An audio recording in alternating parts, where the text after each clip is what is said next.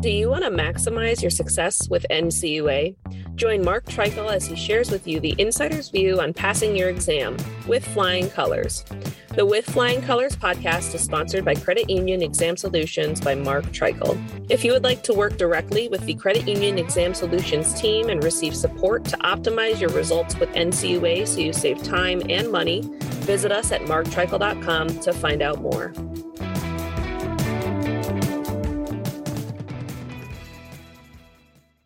Hey, Mark Treichel here with a special edition of With Flying Colors. The NCUA issued a letter to credit unions today that I would like to chat with you about.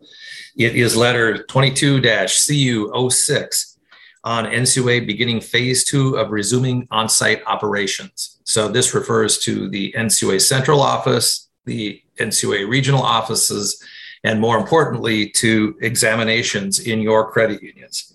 Chairman Harper announced with this letter that based on new guidance from the Centers for Disease Control and Prevention and the Safer Federal Workforce Task Force, the agency will enter the second phase of resuming its on-site operations on April 11th. That is next Monday. So what is phase 2? Phase 2 permits NCUA staff to volunteer to work on-site, including conducting exams and supervision work at credit unions located in counties with low or moderate COVID-19 community levels as defined by the CDC. On-site work in counties with high COVID numbers may be allowed when necessary and with prior approval from NCUA management. In the show links, I will provide a link to the map which shows which counties qualify and which counties don't qualify for the voluntary participation of NCUA examiners. For the most part, it's most of the country that is eligible.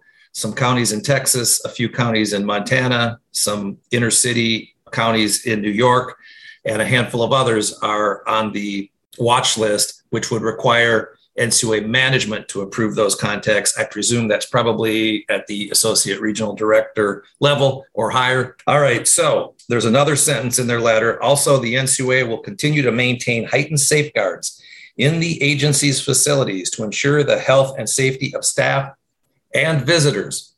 So that's a reference to visitors that's been gone for quite some time. NCUA, to the best of my knowledge, has not allowed visitors into their building.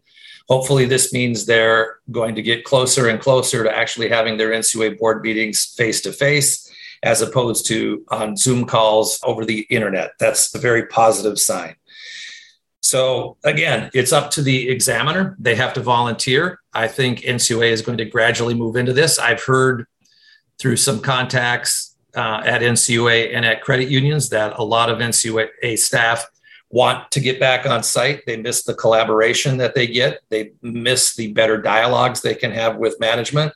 I've also spoken to a lot of credit unions who are really looking forward to the examiners coming back on site because they feel that NCUA has asked for substantially more documents than they do normally, and that the communication, albeit while everybody's trying to communicate as best they can, that doing it remote just leads to breakdowns in communications and a more challenging examination. So generally speaking, most credit unions I've spoken to over the last 2 years prefer NCUA to come on site and be there and feel that the examination goes better. So this is all very, very positive.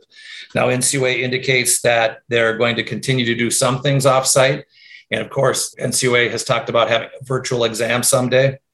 There's no doubt that there'll be a return to a new normal. What that new normal is, who knows? I'm sure there will be some things over time that are done more off-site than they had been before. And that might be looking at the glass half full of what NCUA has learned from the pandemic, which will mean a smaller footprint in credit unions by examiner staff, which would be appreciated. I also know that some credit unions would much rather have NCUA back on site face-to-face so that they can get a better examination product in total. So this is a big day. It's been over 2 years since I shut down going into the credit unions when I was the executive director in March of 2020.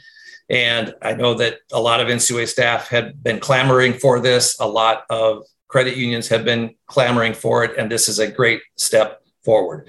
That's it. I thought I would give you a quick update on this letter to credit unions. Again, in the show links, I will have a link to the letter to credit unions. I will have a link to the CDC maps as well. Have a great day. See you next time.